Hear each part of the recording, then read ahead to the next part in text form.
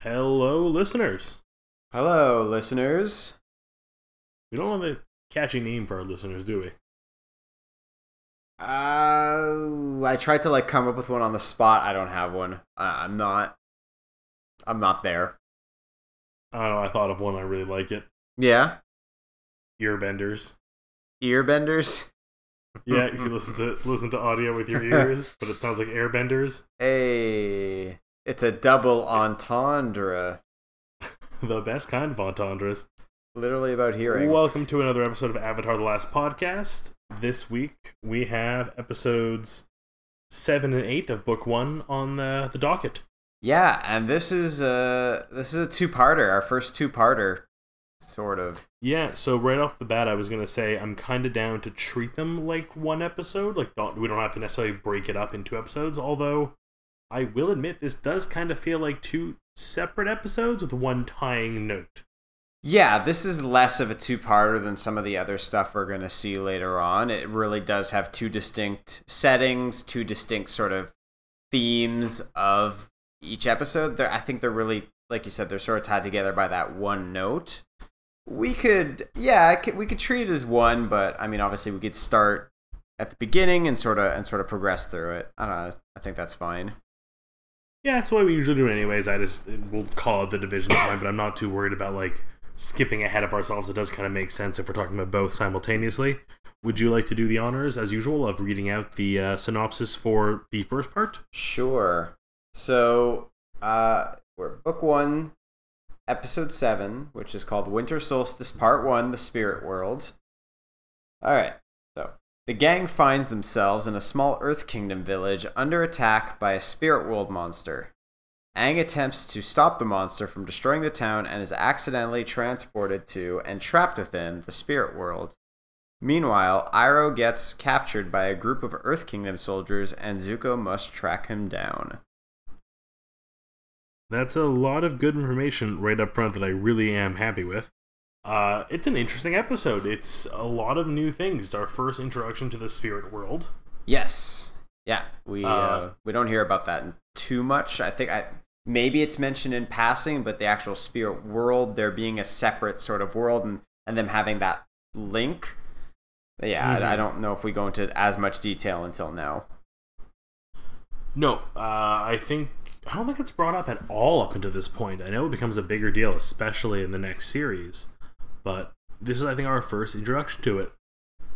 I would agree. I think I don't think we see it before now, and it plays a big role. And spirituality and the presence of spirituality in this universe is something we see a lot in both of these episodes, quite honestly. And it's very different, obviously, from what we're used to. So it's interesting how they're introducing it to us. Yeah, it's like, again, they're really good at holding our hand through big changes like this. Like, it's a really light touch of there's spirit worlds, there's a spirit creature. The Avatar is the link between, or the bridge as they put it, between these two worlds. It's light. It's not too much. It's not like exposition for no reason. It's what the characters need to know or don't already know, and them equally as confused as we are.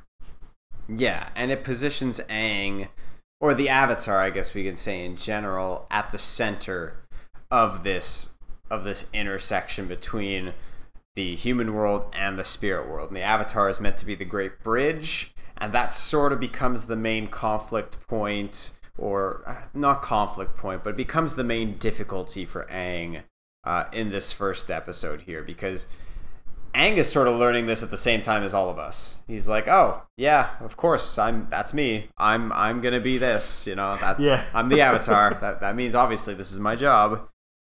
And so we get more tidbits about his past, and that sort of no one really taught him. He never really had the opportunity to learn just because of running away and such. And now it really emphasizes how tough his task that lies ahead of him is. Yeah, it really does open up the avenue to more than just what we've known so far of there's a war. The Avatar will end the war. How, what, who, why, where, what is the Avatar's real purpose? Other than just being a peacekeeper has been kind of vague up to this point. But we now find out that there is not only a spirit world, but he is the bridge between the two. He or she, depending on your avatar. Sorry. Hashtag don't gender my avatar. But we genuinely get to a point now where we have our first bit of real new information since the beginning of the series. Yeah, and it's a biggie. And to I guess I will arc it a bit together as we now have a time frame or a time limit for Aang to actually achieve his goal. You know, at first we're like... not even a time limit, but even just a comparison. He's being told, again, we're jumping ahead here, but being told by Avatar Roku in the spirit world, it takes years to master all the elements. You've got a few weeks. Or a few months. I remember what the time frame he gives is exactly. I think it's a few months. I don't know exactly when it is in reference, but yeah, exactly. It's at first we're like, okay, there's a war. The Fire Nation is the antagonist. Aang just got to learn the elements, and then he'll sort of happen along and go see the Fire Lord and defeat him. But now it's like, no, you got to beat the Fire Lord like now. Or the sooner the better. You don't know any of the other elements besides airbending? Oh, tough luck. Oh, too bad. Literally, it took me years to master them all. And I'm an old man. You're like, what, a 12-year-old kid? Go have fun. Also, we learned Zuko's age in this episode. Yes, we do. He's, I didn't write 16. It down. He's 16. 15? I felt 16. I felt it was worth writing down for some reason. Yeah, I didn't write it down, but I'm like, oh, his age. And I think I knew this. I've watched it a few times before, but yeah. Again, your advantage to mine. So I do want to dive into a little more of the content of the episode, and I think what's, again, one of my favorite bits is that we're getting a bit of story for the other characters. We're getting a bit of Zuko and Iroh, and we actually get a bit of story that is purely them versus the Earth Nation. I like that. I like, first of all, that we learn a little bit more about Iroh's backstory. In the sense that he was a general in the Fire Nation army. He laid siege to Ba Sing Se. Our first mention of Ba Sing Se, by the way. Yes, I took note of that as well. We don't see it, but we will. He laid siege to Ba Sing Se for 600 days. So about... before his men got tired and wanted to go home. Yeah. Essentially, he was unsuccessful in his siege. So, I think up until now, yes, we sort of saw inklings of Iroh being a very competent, even great firebender. But up until now, we'd sort of seen him as like a foolish... Comic relief character. Maybe foolish is not the right word, but very... very easygoing, just wants to drink his tea. Yeah, kind of like, I think I brought it up before, kind of a lot of shows reference that or have that as a reference, is the character who is all-knowing and super knowledgeable and like the best of the best, but have grown aloof to the necessity and can be laid back and chill and relaxed and kind of funny while still being a mentor. And that's a little bit of Iroh, but we do see that Iroh is not as easygoing and almost aloof is the word you use, and for lack of a better one, I'm going to use that too. Like his whole plan. I think it's perfectly good word. Yeah, I think it's a good word. Sorry, I didn't mean to. I'm defending my choice of words. Okay. No. Aloof is a great word for him. It's a good word, but I think just with him, like falling off the whatever it is that he was on. Those weird armored ostriches. Them's the ones. And leaving his them's are scary. I would not fight those. No. But leaving his sandal on the ground, and then his chains are too loose. He's not the senile old man almost that he's made out to be. We know he's not senile, but he's not sort of the gentle old man that he plays to fool the Earth Nation. Even that second time around with the whole escape attempt. That's it. He's still very, very capable and very dangerous if you rub him the wrong way.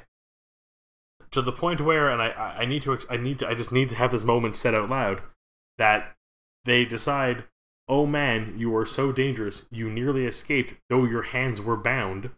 we're gonna solve this problem by crushing your hands. Yeah, well, I mean that's the only logical solution. I mean, he firebent one of your guys off a cliff with his feet. But yes, his hands are the problem. The things that were shackled together and did not do anything during that fight. Mm-hmm. No. I love the lack of sense that is made in that choice of, I guess, punishment or attempt to control him. Yeah. I mean, at the end of the day, someone crushes your hands, you're going to be a little damaged. You're going to have trouble, even if it is fighting with your feet, I imagine. But it's also the fact that that's a very dark move. Like, that is another one of those moments where kind of dipping outside of the kid friendliness. That's frightening. That's Game of Thrones level. A little bit. It also, what we see just in this same storyline, I should say, the fact that the beginning of the storyline begins with a him being naked joke. Yes. Where two sides of the scale. You should put on pants, and we're gonna crush your hands for defying us. What I do like, actually, before I go into what I was gonna say, you reminded me of the whole beginning of the scene where he is in the hot spring. Iroh's sort of like with Zuko. Zuko's saying, "Hey, we gotta leave. We gotta go. Let's go." And Iroh's sort of just like, "Hey, relax, take a chill, come hang in the hot springs. I warmed them up myself." And he's saying it very comedic, but I almost feel like there is a deeper message, like, "Hey, you need to calm down. Not everything is life and death type situation." So it's almost like a little bit of a message coming through. No, so two takeaways from that scene I did want to go back to, actually. I'm glad you brought us there. One is, I think I mentioned last episode, something I really enjoy is when benders discover a way to bend something that's slightly outside of their element. We see this with metal bending eventually. I would even say blood bending gets into that. Spoilers with the Fire Nation using lightning. Like, all of these, like, branching off of your element a little bit. Yeah. He bends steam. Yeah. Which is technically water, which is kind of cool. It's like a weird, like, we see him do it when he heats up his arm wristlet to burn the Earth Nation. Yep. Guard, we see him use it to heat the pool in front of Zuko there. I think it's really cool, but that was more of just a fun observation. I wanted to bring up again one of those great, here is them trying to teach a lesson, and hopefully people did take this away, along with the other lessons we've learned so far with with Aang and his family. But a self-care, take some time off. If you're stressed about something, taking a break isn't giving up. It's giving your brain a rest to try and get ready to do it again or try something else. Yes. And I think in a world with a lot of conversation about mental health, this is a really important lesson, and they were trying to preach it even back then, that it's good to take a break sometimes. Yeah. On the steam note, I think they even explain it away a little bit and saying it's like it's your breath, it's your fire breath. Oh yeah, I believe that. I think that's how they sort of cover that. Just to continue on Zuko and Iroh, what I also wanted to say is this episode shows that even though he does spend most of his time getting frustrated or being a little impatient with his uncle, you do see that Zuko really does love his uncle. Case in point, when Zuko was chasing after the people who took Iroh, and he sees Appa flying over top, he doesn't know that it's just Katara searching for Aang, which we're going to get to in a moment. The main part of the story, that thing we're going to get to eventually. Yes, but he thinks, oh, well, there's the Avatar, but I should get my uncle, like, he's my uncle, and it's not clear immediately what he does, because the scene fades out, but then we do learn that Zuko comes in and saves his uncle. So Zuko postponed his final goal, his ultimate goal, to go help his uncle. So there is that love that he has, and that was a nice thing to see. Yeah, we see it again in that first. You'll remember the words. I keep forgetting it. That fire duel they have early on in the season, where he is ultimately proven to be the victor over the other general, the commander, and then basically goes, I'm not going to kill you, like, I'll let you live because I'm a man of honor, I don't need to hit a man when he's down. Again, he has a level of honor that goes beyond just what he presents. We get this level of he has a heart, he has soul, he cares about things. I mean, I know it's only vaguely hinted at, but we ultimately learn his whole goal here is to catch the Avatar to redeem himself in his father's eyes. It's not because he wants to get back into the Fire Nation. He wants to be cared for by his father. Yeah. Cared about. So, as much as he's still, like, the main bad guy that we know right now, you do start seeing these moments of humanity within Zuko, and I think even though we haven't sort of started rooting for him yet, you still sort of do in some situations. And it's just a testament to how well written of a character he is and how three-dimensional of a character he is.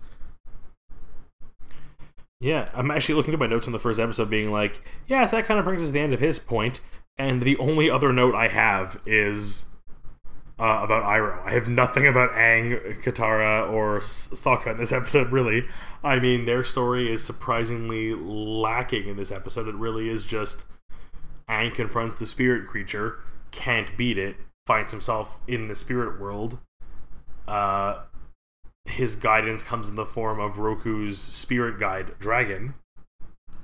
And then eventually just figures out he can talk to the spirit animal, calm it down, which is kind of a cool, like, harkening back to how when they first see this burned down forest and how, like, devastated Aang is by it. Yeah. He is kind of calmed by the fact that Katara points out that it'll regrow, and he uses that exact knowledge to... Hey, bye. Yeah. Yeah. Oh, you actually marked down its name. Good call. Yeah. Hey, bye? Hey, bye, I think. I don't know how to spell it, but we also just discussed, like, I know at the end we reveal it's the spirit of a panda. Yes. That is one creepy looking creature with the extra small arms. It's an interesting creature. One thing I will say, just to tie up the Iroh and Zuko thing, one little thing I happen to notice, well, it's not that little because it's not like they hid it in there. When Aang is flying by on Roku's dragon, that was my last note as well. Iroh seems to notice it, even though he's in the spirit world. Well, Aang is in the spirit world, so I found that was interesting. And not even like you can kind of explain away like, oh, he can sense their spirit. No, he's full on staring at it from the time they appear on the horizon to the time they leave. He watched it fly over them. He was completely aware. That's it. I mean, Iroh's always been a little more connected to the spirit world, to the point where, and this is going way ahead, in The Legend of Korra, Iroh's in the spirit world. It's not clear if he died or if he just crossed over there at some point. I totally forgot about that. Yeah. So he very clearly has a deeper connection to spirits in the spirit world. It's not really, I don't know if it's ever fleshed out more than this in Avatar, in this series, but... Yeah, and I'm going to be curious to watch for more hints about it leading up to the end of this this set of books, just because I feel like it's a weird thing for them to bring up and not even, like, not pay off in some grand way, but not reference again. Like, obviously they wrote it into this episode because they knew there was more to Iroh in the spirit world. Mm-hmm. So I'm hoping we maybe catch something now that at least I didn't notice in the first watch through. Yeah. And I'll be keeping an eye out for future episodes. Yeah, for sure. But yeah, like, a lot of my notes for the Aang, Sokka, and Katara portion of the story are very plot related. Not so much, what does this mean for the greater story related? I'm just trying to go through what I see here, but yeah, a lot of it's just, It ultimately felt like a really simple problem to solve, but it did three very important things. It again showed us Aang learning, going from a lack of knowledge to discovering how to solve a problem to then solving it, which is kind of the basic plot to everything he encounters, is here's a situation you've never faced before, how do you solve it? You learn something, use it to solve the problem. Very, very basic, but done very well, and I noted down, defeats it. Yes. Solves the problem without conflict. Yeah, exactly. And I think that's a small lesson on its own. And then we get the two bigger parts, which is we now learn a bit more about the spirit world and the bridge between them and how that whole exists, less how it works, but exists. But we get our new goal, which is getting into the Fire Nation within 24 hours. Yeah, that's quite the bomb to drop at the end of this first episode. It's, hey, Yeah. I need to go and get into this temple that's on this island by tomorrow. Oh, and one more thing. It's in the Fire Nation. And the Fire Nation's the only nation up until now we haven't visited yet. And obviously being the main antagonist nation, it's been sort of presented as this like foreign place that you would think being... It's an uninviting land that we have no reason to have to go there unless we've been captured or final conflict. So to go there now seems so out of place. Exactly. Conventional storytelling would say that this is way too early to go into the Fire Nation, but I like the twist. I thought the twist was... yeah, I think it's a great little twist. So I guess with that, we kind of hit the end of part 1.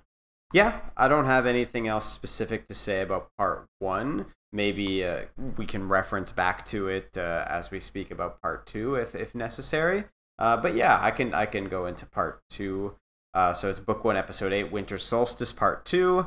Avatar Roku. This is a very short synopsis. Aang must travel to the Fire Temple while battling Zuko and Zhao to receive a message from Avatar Roku. He soon finds that even the once loyal sages of the Avatar are against him. Nope, short and sweet. And I feel my notes for this episode are fairly short and sweet because it's a lot of just information this episode. There isn't really much to comment on other than what we learn. And we learn quite a bit. I mean, we learn about more from the vision we kind of got previously from the dragon spirit of this mysterious comet, and that will amplify a firebender's powers. Yeah. We learn ultimately that we now have a unfortunate time limit on defeating the Fire Lord Ozai, because if we don't, he'll be too powerful for even the Avatar to fight. Yeah. Now it's not a question of when are you going to do it. It's you got to do it. Yeah, it's how soon can you get all these things learned and get there. Like, you were on a budget, buddy. Yeah. There's a couple smaller things I noticed in this episode also. Starting with right at the beginning, I feel like we should mention a bit about the main gang.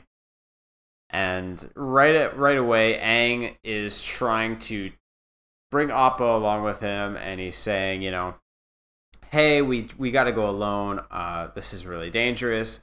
I don't want Katara and Sokka to get hurt. Obviously, that doesn't end up working out, but you already see the deep love and protection that Aang wants to have around his friends. It's almost like part Avatar responsibility, but part also just, these are his friends, these are his family, and he wants to shield them. Yeah, there's several points in the episode where he does, I think 2 or 3 times, especially at the beginning as they're on Appa going into the Fire Nation, where he says, this is why I didn't want you coming along, I didn't want to put you in danger. Like, he's still thinking about them and their safety, despite doing something incredibly dangerous and them going, too bad, we're going to stick with you to the end. Yeah, and now finally Zuko's on their tail also as they're flying in. They had sort of been separated a little bit. I mean, in the past, in our last episode that we recorded, we didn't see Zuko very much, just until the end, actually. So now the stories are finally intertwining a little bit again. And it's interesting because obviously we know that Aang going into the Fire Nation is dangerous, being the Avatar, but Zuko going in there is just as dangerous for him. What with being the banished prince and being, it's heavily alluded to that there would be some very severe consequences to him as well if he's caught in the Fire Nation. Yeah, and I really like, this is the first time we see Iroh not being fun and lighthearted. He is being serious. He is speaking with a heavy tone. He is like, no, you cannot do this. This is so stupid. Turn around. Stop it. Yeah. But, Zuko being obsessed with reclaiming his honor by means of capturing the Avatar. He's beyond listening at this point, and the stare down with him and Zhao as they cross paths, very ominous. Yeah, Just very ominous. Two men who have a very clearly a strong dislike of each other. And then we get into the temple and we encounter the Fire Sages, and who, of course, like every other Fire Nation citizen, are super pro Fire Nation and super not pro Avatar. Yeah, except for one. Yes, and I like again showing us that even in this nation of people who are seen as such villains, there are still some who side with the Avatar. And if there's one, there's probably more, and they're probably equally as low numbers and probably equally as hidden. Yeah, that's it. Shout out to Shayu. I wrote his name down also. I'm gonna leave the name writing to you, but I should take a note of them sometimes. Nah, it's okay. Interesting quote from Sokka. Once Shayu sort of says, "I'm a friend. Like, I want to help you." He says, "Firebenders aren't our friends." So definitely just an indication of how the war has definitely affected that type of thinking. Is that, oh, you're a firebender, you are an enemy. And generally that's quite true. So you can't really blame Sokka too much for being very wary of this stranger who up until a few moments ago was part of an attacking party. 100%. And I mean, you can't blame him for feeling the way he does about Fire Nation. The fact that they even accept his help, like I almost would have expected Sokka to be like, no, don't care how much you say you're on our side, get out of here, you're Fire Nation, you're dirt, and having to do a little more convincing, I guess, given the circumstances and limited time of the nature of their visit. He didn't have that luxury to be racist, but yeah. I'm surprised by how quickly he turned around and accepted. Yes, no, that's it. So he has some reason to be against the Fire Nation. They killed his mother. Oh, fully. They've destroyed his town. They've just generally not been good. But it's hard. No, he has every right to be the way he is, and the fact that he, again, was able to put that aside for someone who claimed to be on their side and help them, I think is a great growing point for him, and it helps us grow as an audience with views of the Fire Nation and their people. It is. We have to keep in mind that all of these main characters, aside from Iroh, I guess, but Zuko, Sokka, Katara, Aang, they're all teenagers at most. Like, I think Sokka's probably about the same age as Zuko, if I had to estimate. Oh yeah, for sure. He's not an adult. Otherwise, he would have gone off, I believe, to war with his dad, if he had been of age. But that's a good point, actually. Yeah. So we have to keep in mind. Do we know which of them is the older sibling? Sokka's older than Katara. Okay, I was fairly certain. I just couldn't remember for sure if they'd brought it up or not. No, he's older. I don't know the exact age difference. I'm sure if you looked it up here, you would find it. I'm sure the wikis have greatly detailed these. I'm sure his birthday and the time of day he was born are all listed somewhere. Yeah, but all that to say that keep in mind that the way these characters are also being written is as teenagers, and teenagers don't have the most fleshed out and sophisticated of opinions or thoughts. And I'm not saying True. Just anti-firebender is not sophisticated, but it's very easy for Sokka, who's only had bad experiences with firebenders, to just right away say, firebenders, no. We don't. Oh, I agree wholeheartedly, and I think the fact they're written as teens lets them get away with a bit more simple writing, not to call teens simple. I mean, emotions are emotions, but I think it does give us a bit of chance to... It gives the writing staff a chance to relax what they need to say while still being able to share very complex points and growing. I agree. So I do want to kind of tackle how much I love their plan to open the door.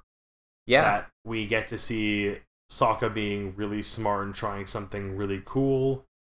That even though it fails, we see a really great plan formed out of it. And yes, we have a bit of comic relief of Aang with the have they changed the definition of genius in the last 100 years. Funny.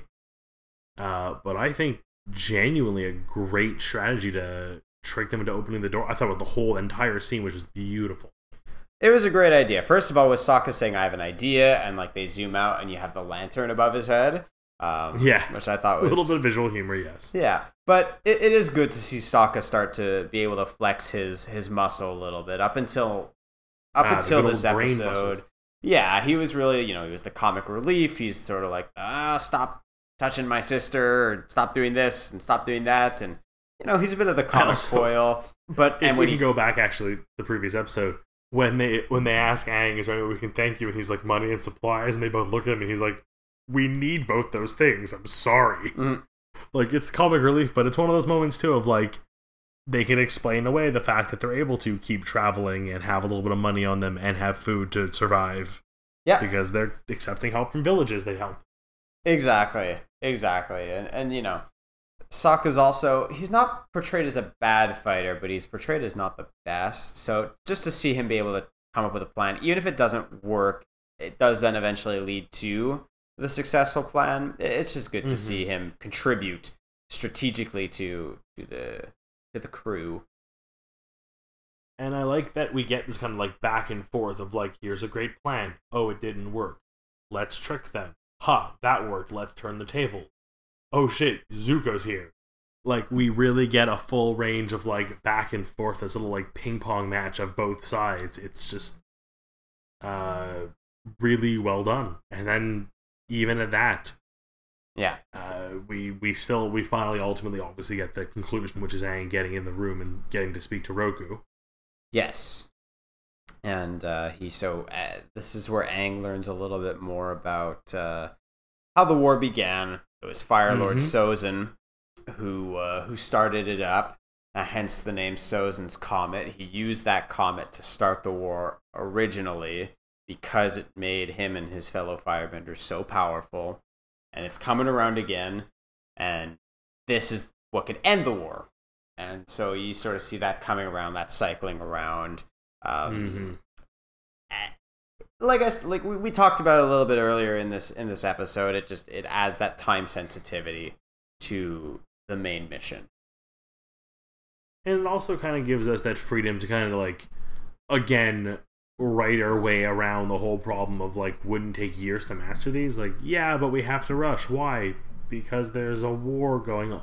We get a finite, which I think is a lot easier to take as it's much easier to visualize a finish line when there is something to look forward to or be upset about coming, versus just being like, as soon as you can, but there's a kind of an infinite time frame at that point. Yeah, agreed. And it also gives us an idea. I like when we learn a bit more about the Avatar, not just Aang, but the Avatar, the royal Avatar, I suppose you could say. The royal Avatar, the royal we of Avatar. Exactly, the royal we of Avatar, and it's heavily implied that Aang can find a way to access Roku's wisdom whenever he needs it, and generally with the way Roku's like, yeah, don't worry, you've done this before. Like you have successfully learned all the elements before. It's heavily implied as much as he is an individual, he is a part of a whole. Exactly. So I imagine he can talk to Roku, but he can also talk to like previous avatars if needed to call upon their specific wisdom, and he does do that later on. He's only really beginning to discover the full capacity of his capabilities and what being the Avatar means to him and to the world. And he's going to have to figure out a lot of it by himself, or with the help of his past self. So I guess that's still sort of by himself. But it's interesting. And he doesn't have the advantage of having like a teacher or any type of mentor. But we don't really know if any of the past Avatars had specific mentors, or if they sort of just had to go about it. But I mean, I think kind of from the structure of the world we see up until this point, like every nation having a temple dedicated to the Avatar, the statues, having that spiritual link with the eyes glowing when he activated the Avatar state that time. I think it kind of does give us an idea that in the past it would be like an honor for the Avatar to come to your nation and learn from one of your best benders. It almost seems to me like the same way, almost like as soon as in the next series of books when Aang unfortunately passes away and we are now looking for a new Avatar, they're actively looking because they want to know who the new Avatar is so they can start teaching. Right. No, you're right. There's definitely a system in place surrounding the Avatar, and it's probably with that in mind, you're now asking the Avatar to do what past Avatars have done over years without that infrastructure, without that guidance, without that teacher. Well, that's it. With Aang being gone for so long, it sort of splintered the system a little bit because the world had gone for such a long time. There were probably people who were born and who died without the Avatar being present. For sure. In 100 years, at least a generation or two, easily. Well, that's it. Exactly. I don't know what the lifespan is in this universe, just seeing how primitive it generally is. I imagine it's not the longest, but also who knows? Bumi's 112. So good point. It's like I was gonna say, like, there's some weird age stuff we discussed recently. Oh, right, the fact that the king of a town is 112 years old. Exactly. So who knows? Who knows really? But it's a pretty weird system. Yeah, but it's beside the point. It's this whole set of episodes is really just to introduce the spirit world, introduce Sozin's comet and what it means for Aang's quest, and to teach Aang a little bit about his spiritual self. So I think it also does a nice job, again, like I just mentioned before, is humanizing the Fire Nation, that there still are good people in the Fire Nation. And I think that final moment of having the spirit of Roku destroying the temple, I don't really know how to put it into words, but it kind of gives that moment of like, here is firebending on our side. Right. No, I agree. I think, and we see this a few more times, that Fire Nation doesn't equal Fire Lord. By extension, they serve and worship, I guess you could say, the Fire Lord, but, you know, it doesn't necessarily mean that they're bad people.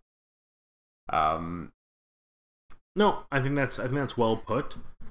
Trying to think if there's anything else this episode I wanted to bring up, and no, as much as it was a really big episode, a lot of cool set pieces, it kind of was a really simple story. Again, from the design side of things, that entire air fight when they're on Appa and they're firing the molten fireballs at them.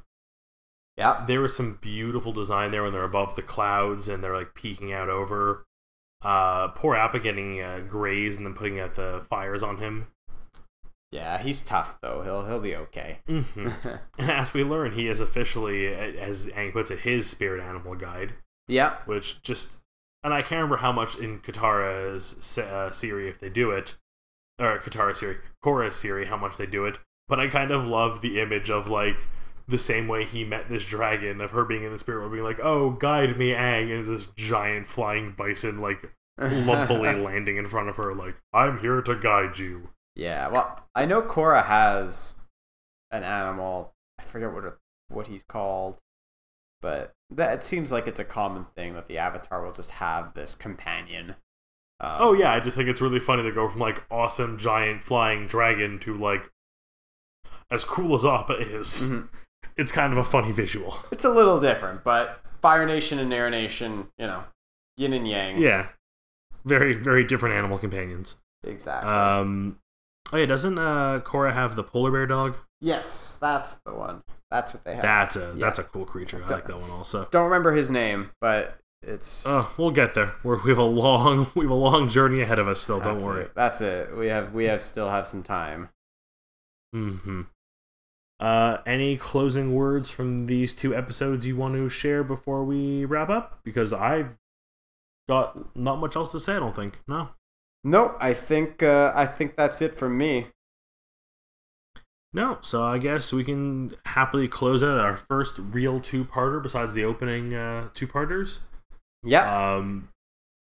Again, a lot of information, a lot more world building, a lot of takeaways that I'm hoping we'll be able to reflect on in future episodes. But two very solid episodes, and to go back to our weird rating scale I've been using, definitely not skippable episodes. No. You need to watch these. They help establish a lot of foundation. So if you're not watching this, you're gonna get like Spirit World, Avatar Roku, Sozin's Comet. Like what? I don't know what's going on. No, a lot of knowledge bombs in this episode. Don't skip these and regular bombs. Yeah, Yeah, plain old bombs. It's a bomb-filled episode. Yes, very explosive. So, on that note, we will say goodbye to our earbenders, because that's what we're calling you from now on, because I'm way too proud of that pun, and I'm never going to let it go. I appreciate it. I'm glad you appreciate it. You can, again, reach out to us for corrections, comments, add-ons, things you want to know. Like we keep saying, if you don't hear from us in a while, sorry, we're doing a lot of backlog recording before we release. Yes. So it'll be a while before we're super caught up with things, but we will always make time for our listeners, if and when we have any. Yep. And the way of reaching us would be? On Twitter. On Twitter? Where would they find you on Twitter? They would find me on They would find me on Twitter at Ryan W. Good. I'm glad you took a second take on that one. It sounded like you kind of broke in the middle there. Yeah, a little bit. And you will find me at Boxless Thought on Twitter. Yeah. Share with us what you want to share with us, but otherwise, have a great whatever time of day it is you're having. Enjoy.